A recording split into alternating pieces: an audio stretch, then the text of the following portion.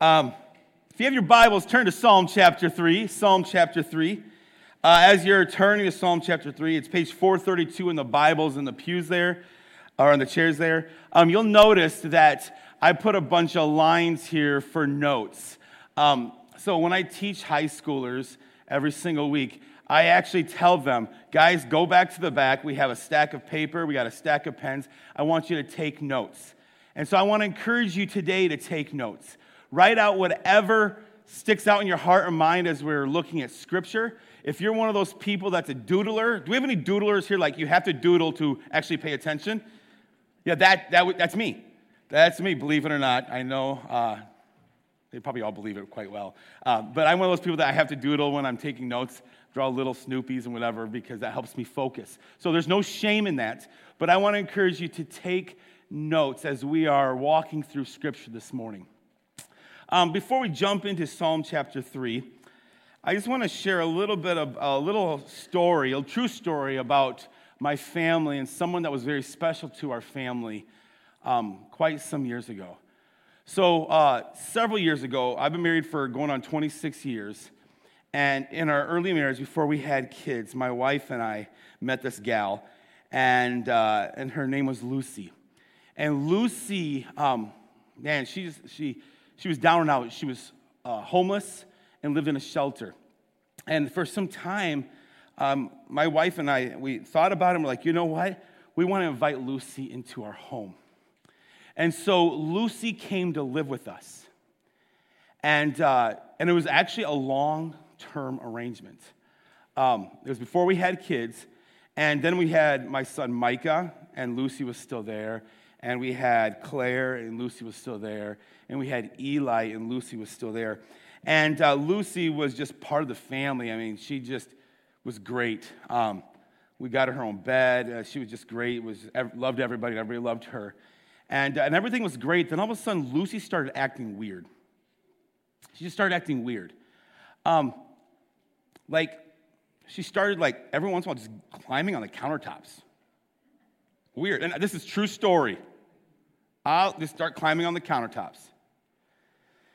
And we're like, what in the world are you doing, Lucy? And she would get down. And then Lucy started licking the carpet. And we're like, something is wrong with Lucy. And then one day, my wife had spent the whole day baking cookies for a church Christmas cookie exchange. And Lucy ripped open the cookies and ate half the cookies. And we're like, something's wrong. So we took Lucy to the doctor, and the doctor's like, I'm sorry, but Lucy's old, and there's nothing you could do for her. So they put her down, and then we put her in a box and took her home and buried her in our backyard. I know, it's sad, right? And we love Lucy, and Lucy loved us. And if you haven't figured it out by now, Lucy was our calico cat. But here's the thing. Knowing the context is very important to that story. Wouldn't you all agree? Because as we are telling the story, I talked about this gal who was homeless and lived in a shelter. And I talked about this gal who became part of our family and was there for my kids growing up. And then she got weird licking carpet, and she got weird, all these different things. And knowing the backstory, knowing the context is so important. And today we're going to be looking at Psalm chapter 3. And the reason why I want to share that with you is because we're going to look at Psalm chapter 3, but we're actually going to spend majority of this morning actually looking at the backstory so you understand Psalm chapter 3. Because knowing the backstory, knowing the context is so important for us to really grasp Scripture. Now, sometimes it's very clear what the context is. Sometimes we got to do a little investigation. It's not always clear.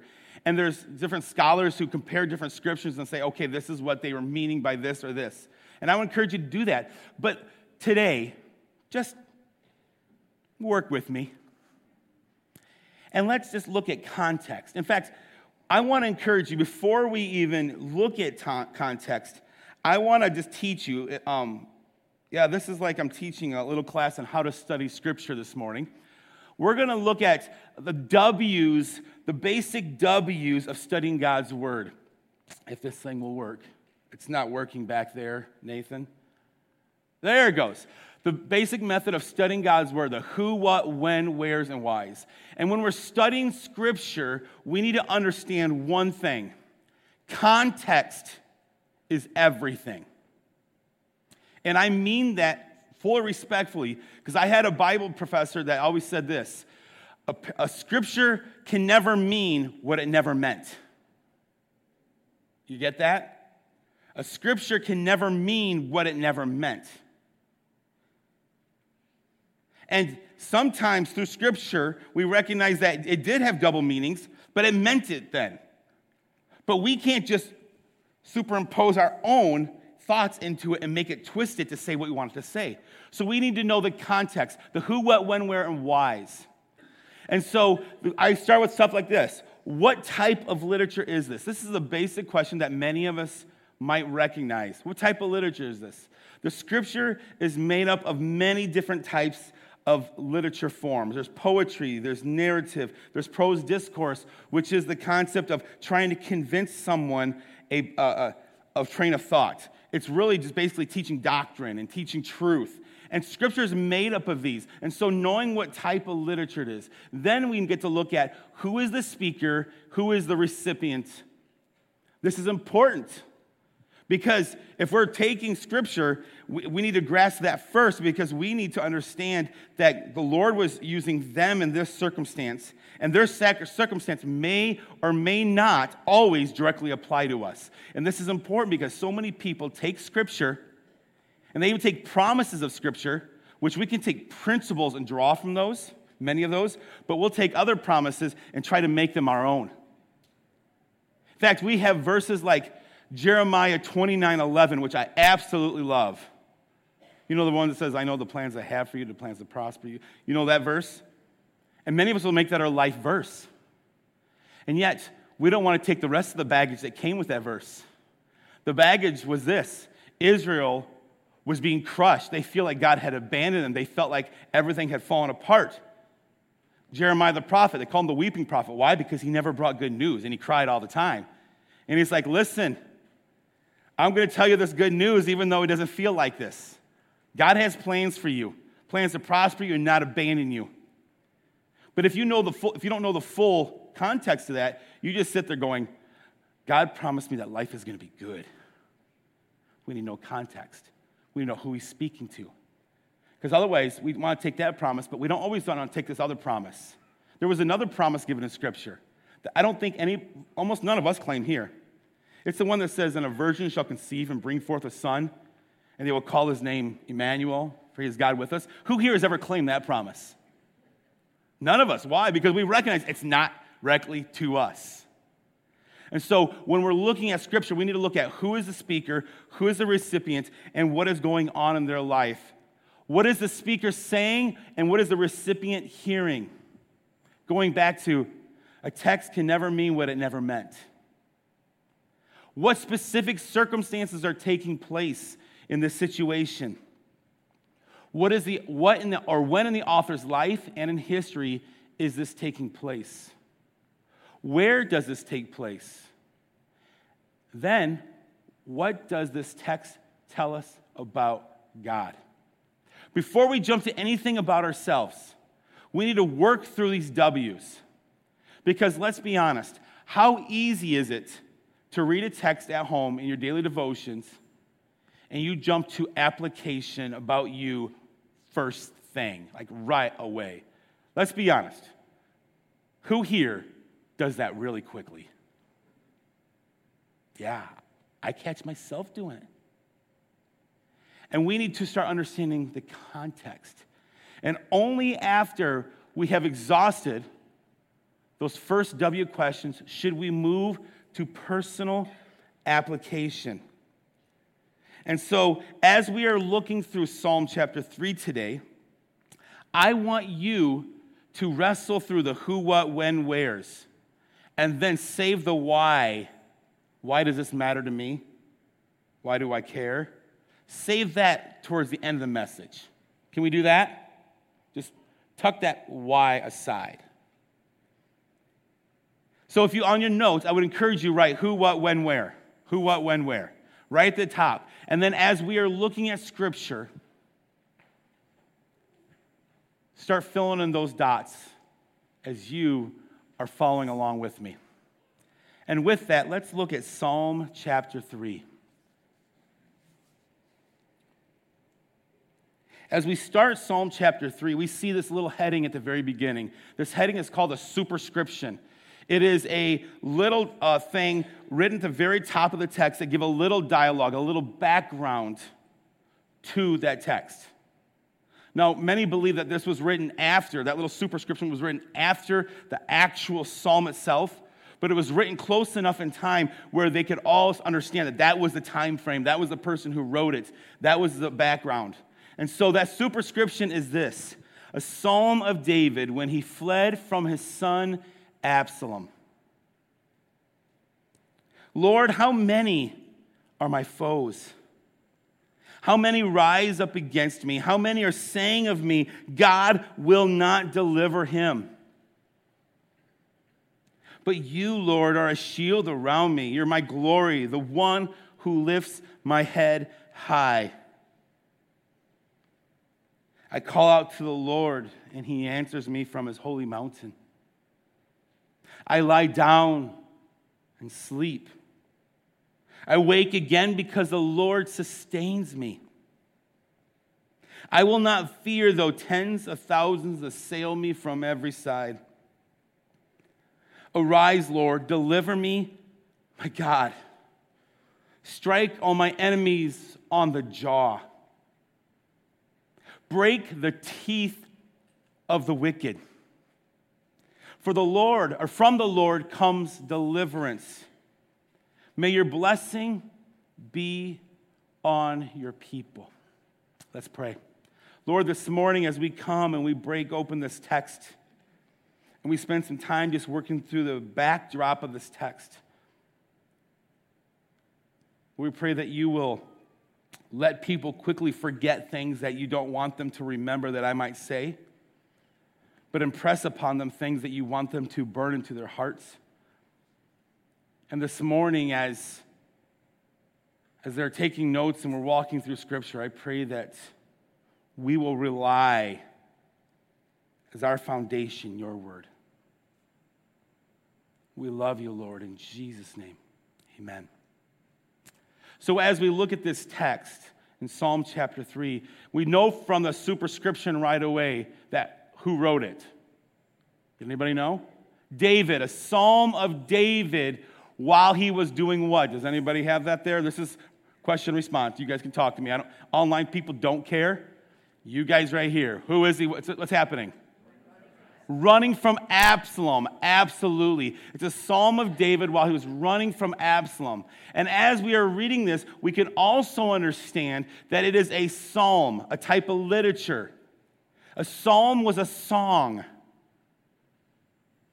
A song that was sung, not only written out by poetry by David, but sung by Israel as a time of celebration, although it was a song of lament. A song of lament, if you remember, I talked about it in January. A song of lament has 4 different key aspects. It is one that the psalmist cries out to God in prayer. They come to God in prayer. It's the first step is turning from an inward pain to upward prayer. Then lament is bringing your complaints to God by acknowledging the pain, acknowledging the ramifications of the pain, the confusion of the pain, the frustration of that pain, and the whys of that pain. It's the why, God, I don't understand. It is literally saying, my enemy's against me, my people are running against me, everybody's saying I'm going to lose in this, and it's bringing those complaints and bringing those concerns. But then it doesn't just stop there. It moves to number 3, which is make a request to God by asking him to rectify, vindicate, heal, or comfort you in that pain. And then fourthly, it is choosing to trust God's heart and worship him in the midst of the pain.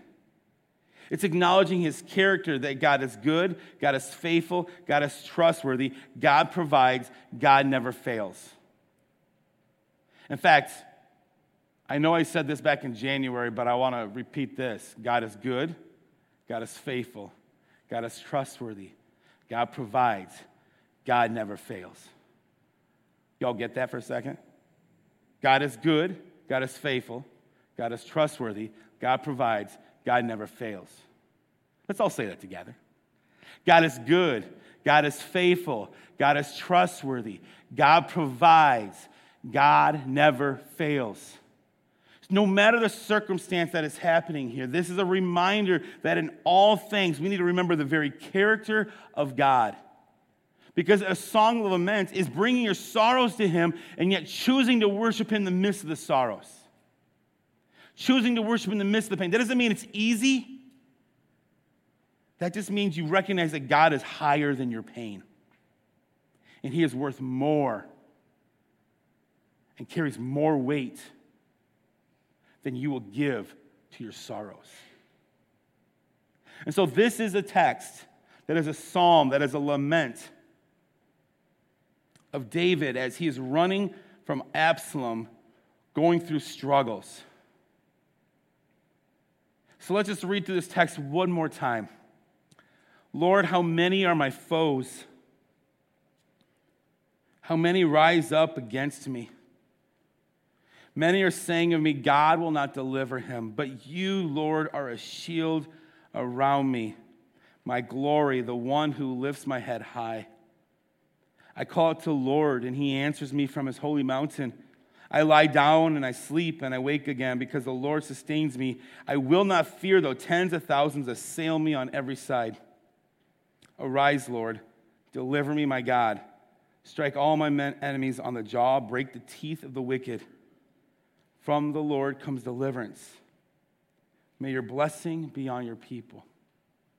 So as we read that, we're going, okay, David was going through some tough times, some tough pain. Now I want to take a little time with you this morning and go through the backstory that brought David to the point of penning this psalm.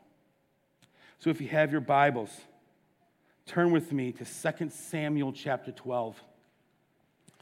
2 Samuel chapter 12. In the Bibles and the chairs there, it's page 248. 2 Samuel chapter 12.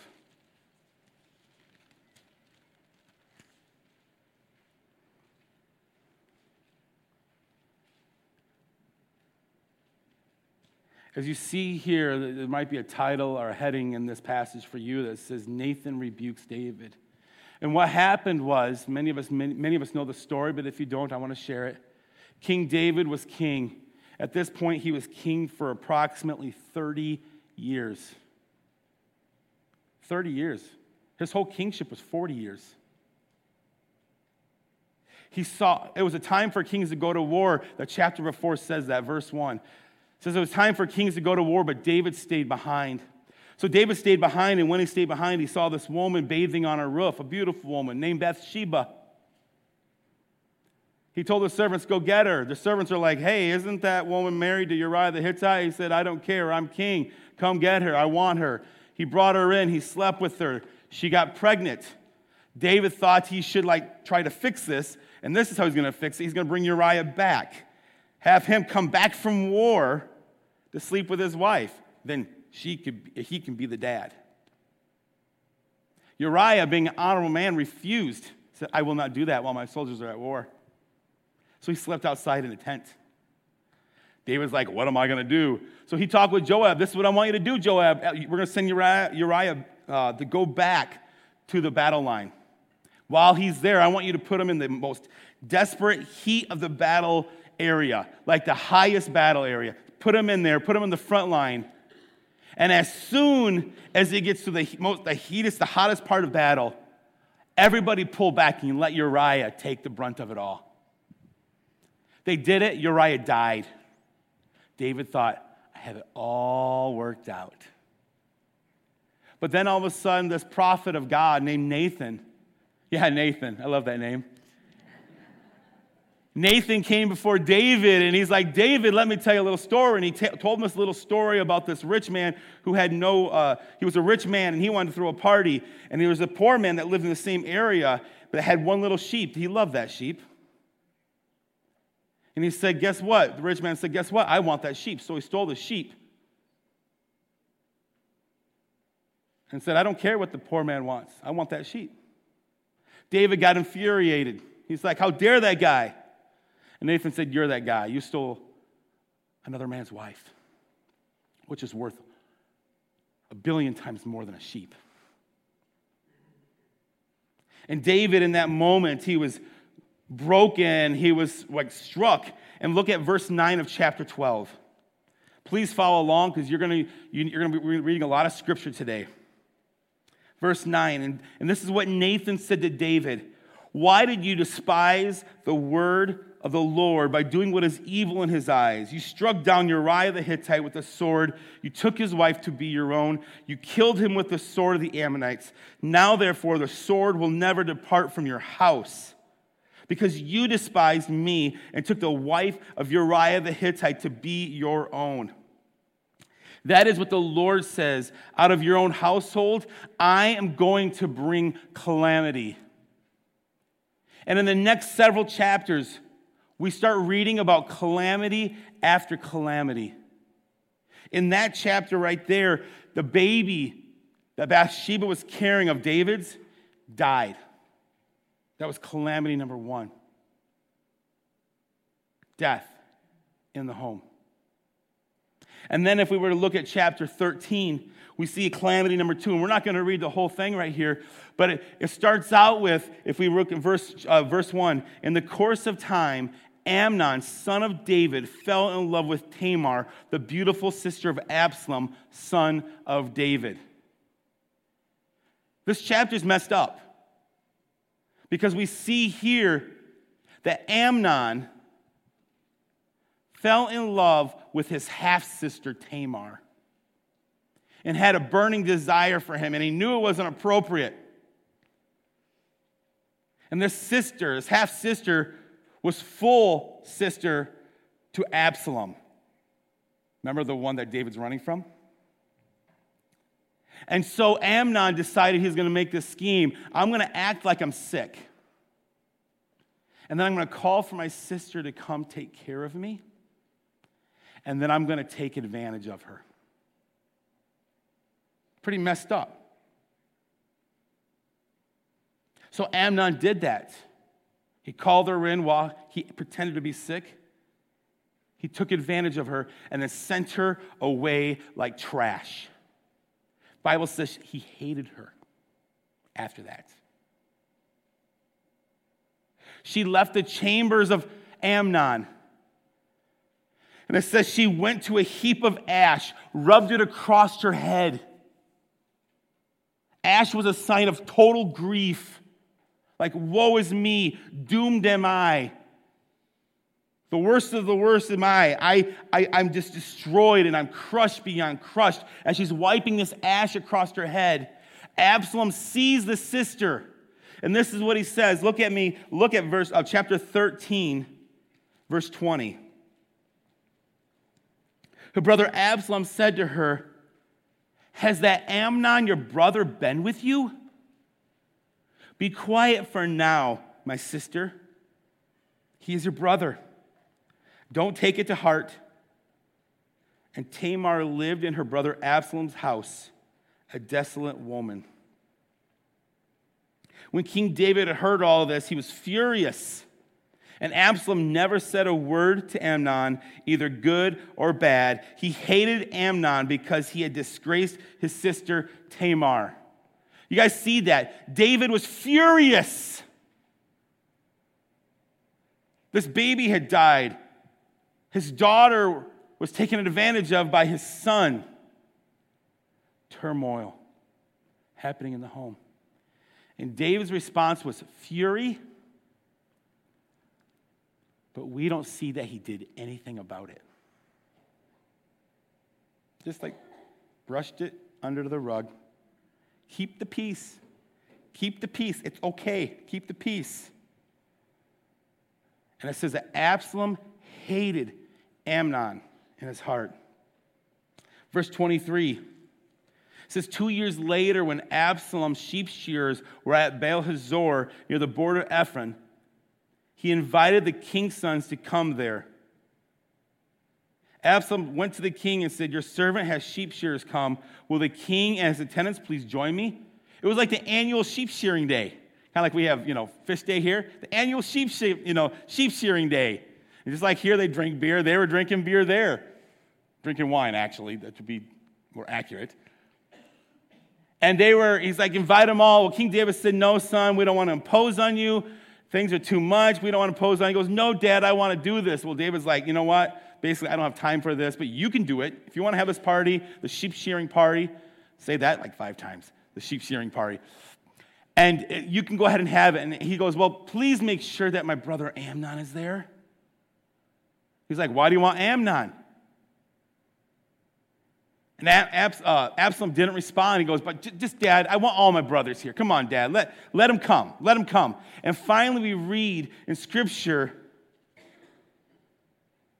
in verse 27, but Absalom urged him, so he sent with him Amnon and the rest of the king's sons. Absalom ordered his men and said, listen, men, when Amnon is in high spirits from drinking wine, I say to you, strike Amnon down and then kill him. Don't be afraid. Haven't I given you this order? Be strong and brave.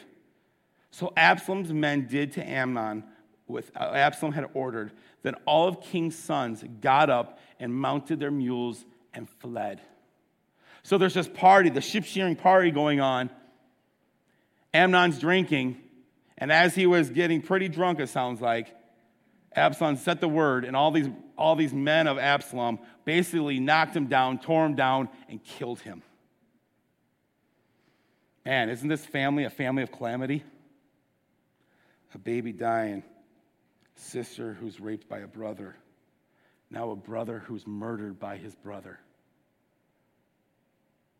And so we hear, if we keep reading, we would see that Absalom runs. In fact, look at verse 37.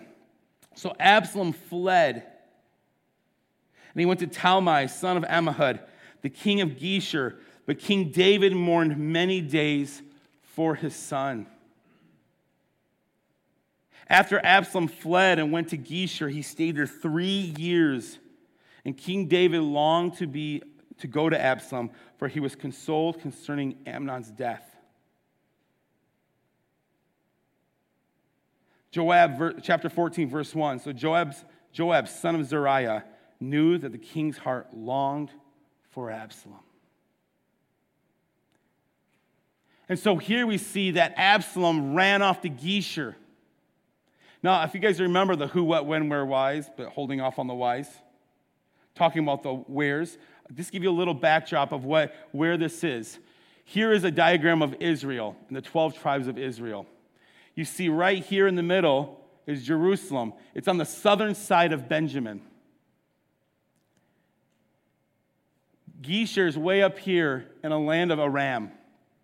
And so when Absalom fled from Jerusalem, he ran out of Israel, and he went up to the land of Geshur. He ran up there to stay as far away from Dad as possible. But we read in verse 1 of chapter 14 that Joab, son of Zeruiah, knew that the king's heart longed for Absalom. It was that bittersweet moment of, I can't stand my son, but I love my son. Y'all know what I'm feeling? Sometimes I've had that with my own kids. I can't stand them and I love them. But multiply that times 1,000,000 because of the circumstance that this has led up to. And so we read in chapter 14 that Joab, who was a general for David, also cousin to David. He goes, well, I know David has a heart for him, so I'm going to make this scheme, and I'm going to invite this wise woman to act sad, come before David, tell a story about two sons. One was murdered, and the other one fled, and how she wants her son back, and she misses her son. And so she went before David and told this story to him. I miss my son, and he fled. And I want him back, but the law says he needs to be killed. And David's like, don't worry, he will not die. Let him come back to Jerusalem. Then it was found out that that story was actually about Absalom, that Joab had schemed it. How would you feel if you were David right here in this moment? Like, getting schemed, like if another person comes in and tells me another story, I don't want to hear any more stories. Nathan did it, now this woman did it, I'm done. But came in and told a story, and now Absalom is coming back. Look at verse 23 of chapter 14. That Joab went to Geshur and brought Absalom back to Jerusalem. But the king said, he must go to his own house. He must not see my face. So Absalom went to his own house and did not see the face of the king. Basically this, listen, I will not hold the judgment of him upon him, but I will not extend forgiveness either. I will not hold the judgment of death that he deserves, but I don't want to see his face. And it says in Scripture that Absalom was in that state for 2 years, living in Jerusalem, but not allowed to go into the presence of the king, not allowed to go in the castle of the king, not to be able to live as royalty among the royal family. But he had to live as just a commoner in the area in his own house. And after 2 years, he came to Joab and said, Joab, why did you bring me back here if I'm living basically like a prisoner in my own town? And through scheming, he convinced Joab to go before the king to request amnesty and forgiveness for Absalom. And we read in verse 33, so Joab went to the king and he told him this. And what he told him was, hey, Absalom's claiming that he was right in what he did. And when the king summoned Absalom, he came in and bowed down with his face to the ground before the king. The king kissed Absalom. So here, Absalom's welcome back to the family celebration. You don't have to bow down. You can stand up, give you a kiss on the cheek. Now you might be going, Pastor Nate, why are we going through all of this? Well, I'm glad you asked. The reason why we're going through all this is because this is the backstory, the backdrop to really what Psalm 3 is about, because we're not there yet. But follow along with me, because this next chapter is the root of Psalm chapter 3. Verse 1. In the course of time, Absalom provided himself with a chariot and horses and with 50 men to run ahead of him. Now think about this. Chariot, horses, and 50 men. It was like the royal parade, like every day. He would say, all right, men, get in front of me. Get on the chariot, horses. And as they're going out, you can just see the parade almost like going out. And it says in the next verse that he would get up early and stand by the side of the road leading to the city gate. Whenever anyone would come with a complaint to be placed before the king for a decision, Absalom would call out to him, what town are you from? And he would answer, your servant is from one of the tribes of Israel. Then Absalom would say to him, look, your claims are valid and proper, but there is no representative of the king to hear you. And Absalom would add, and if I were appointed as judge, as ruler here in the land, then everyone who has a complaint or case would come to me, and I would receive them, and they would receive justice. He would take his men out there, have this royal parade, stand out there next to the gates. People would come with their complaints from all over the tribes of Israel. And he would say, I'm sorry, I got to turn you away. King David doesn't have anybody that will listen to you. But if I were king, if I was in charge, if I was in control, I would listen. You would have justice. Verse 5. Also, whenever anyone approached him to bow down before him, Absalom would reach out his hand, take hold of him, and kiss him. Absalom behaved this way toward all the Israelites who came to the king asking for justice. So he stole the hearts of the people. So here we see that not only would they come, if they came down and bowed down before them, he would come, grab them up, kiss them on the cheek like they were a brother. And it says he stole the hearts of the people. Remember, he's working through this scheme. He has this plan. Let's keep reading, verse 7. And at the end of 4 years, did this for 4 years, Absalom said to the king, let me go to Hebron and fulfill a vow that I made to the Lord while your servant was living in Geshur in Aram. I made this vow, if the Lord takes me back to Jerusalem, I will worship the Lord in Hebron. And the king said to him, go in peace. So he went to Hebron. He went to Hebron, and here on your diagram, on this map up here, you see Hebron's in the middle of Judah right there. Now, just to give a little backdrop about Hebron. Hebron was actually the very first capital of Judah that David ruled in as king. He ruled from Hebron as the national capital for 7 years. As he was ruling from Hebron, the other tribes of Israel were kind of nomads, running and doing their own thing. And so after 7 years, King David did a power play, and he moved his capital to Jerusalem to be a little bit more centrally located, really close to the land of Judah, just a hair outside. But it was an area where trade was going through regularly. It was really a prominent location. So he attacked the Jebusites who were in that area, and he claimed it as his own. And so he made Jerusalem his capital. But Hebron was where he was crowned king. Let's keep reading.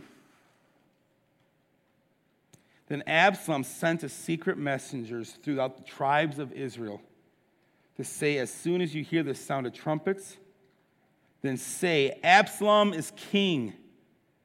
200 men from Jerusalem had accompanied Absalom.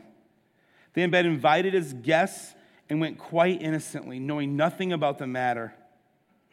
But while Absalom was offering sacrifices, he also sent for Ahithophel, the Gilonite, David's counselor, to come from Gilo, his hometown. So the conspiracy gained strength, and Absalom's following kept on increasing. So here we read that Absalom said, okay, this is what I'm going to do. When I go into Hebron and you hear the trumpet sound, I want over all these people to start screaming out loud, the people that I've won their hearts over. I want them to shout out loud, Absalom is king in Hebron. Let it ring throughout the land. And a part of his scheme, he also invited 200 guests from Jerusalem. Now, to be invited as a guest to a royal party was a big thing. So these were like diplomats and governing people and people of authority. And he secretly invited them to this celebration down there. And then, not only that, but he also invited the counselor of David. That's Ahithophel. He invited him to come and say, come with me. All to show and demonstrate he had gained traction, even though he deceived all these people. And it worked. Can you imagine this calamity going on? This life of David? It says in verse 13, and a messenger came and told David, the heart of the people are with Absalom. Then David said to all his officials who were with him in Jerusalem, "Come, we must flee, or none of us will escape from Absalom." And it is here, as he flees, in the next couple chapters before Absalom dies, there's a time frame where David is hiding. And it is here where he pens Psalm chapter 3. More than likely, like David often did when he was hiding, he might have been hiding in a cave. Hiding for his life, hiding from his son. The nation of Israel had a new king. He was a man, a king running in his own country. His baby died. His daughter raped. Son murdered. Son took over his throne. And everybody turned against him. And with that, let's turn back to Psalm chapter 3. As we just spend the last couple minutes, I just want to look back at Psalm chapter 3 as we know the backstory, the backdrop behind Psalm chapter 3.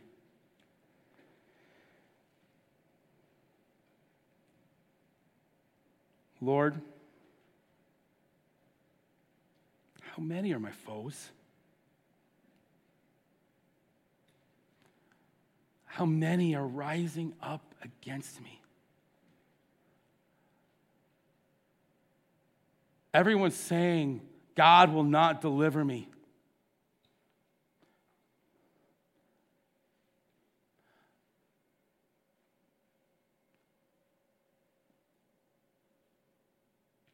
But you, Lord, you're a shield that's around me. You're my glory. You're the one who lifts my head high. And I call out to the Lord, and he answers me from the holy mountain. I lie down and I sleep and I wake up again because the Lord, you're the one who sustains me, God. So I will not fear though tens of thousands of people surround me and attack me from every side. God, I will not fear. So arise, Lord. I'm calling on you confidently. Arise, Lord. Help me. Deliver me, God. Strike my enemies on the jaw. Knock out their teeth, God. Knock them out. From you, Lord, come deliverance. Salvation belongs to the Lord. So may your blessings, oh God, be on your people. Can you hear the cry?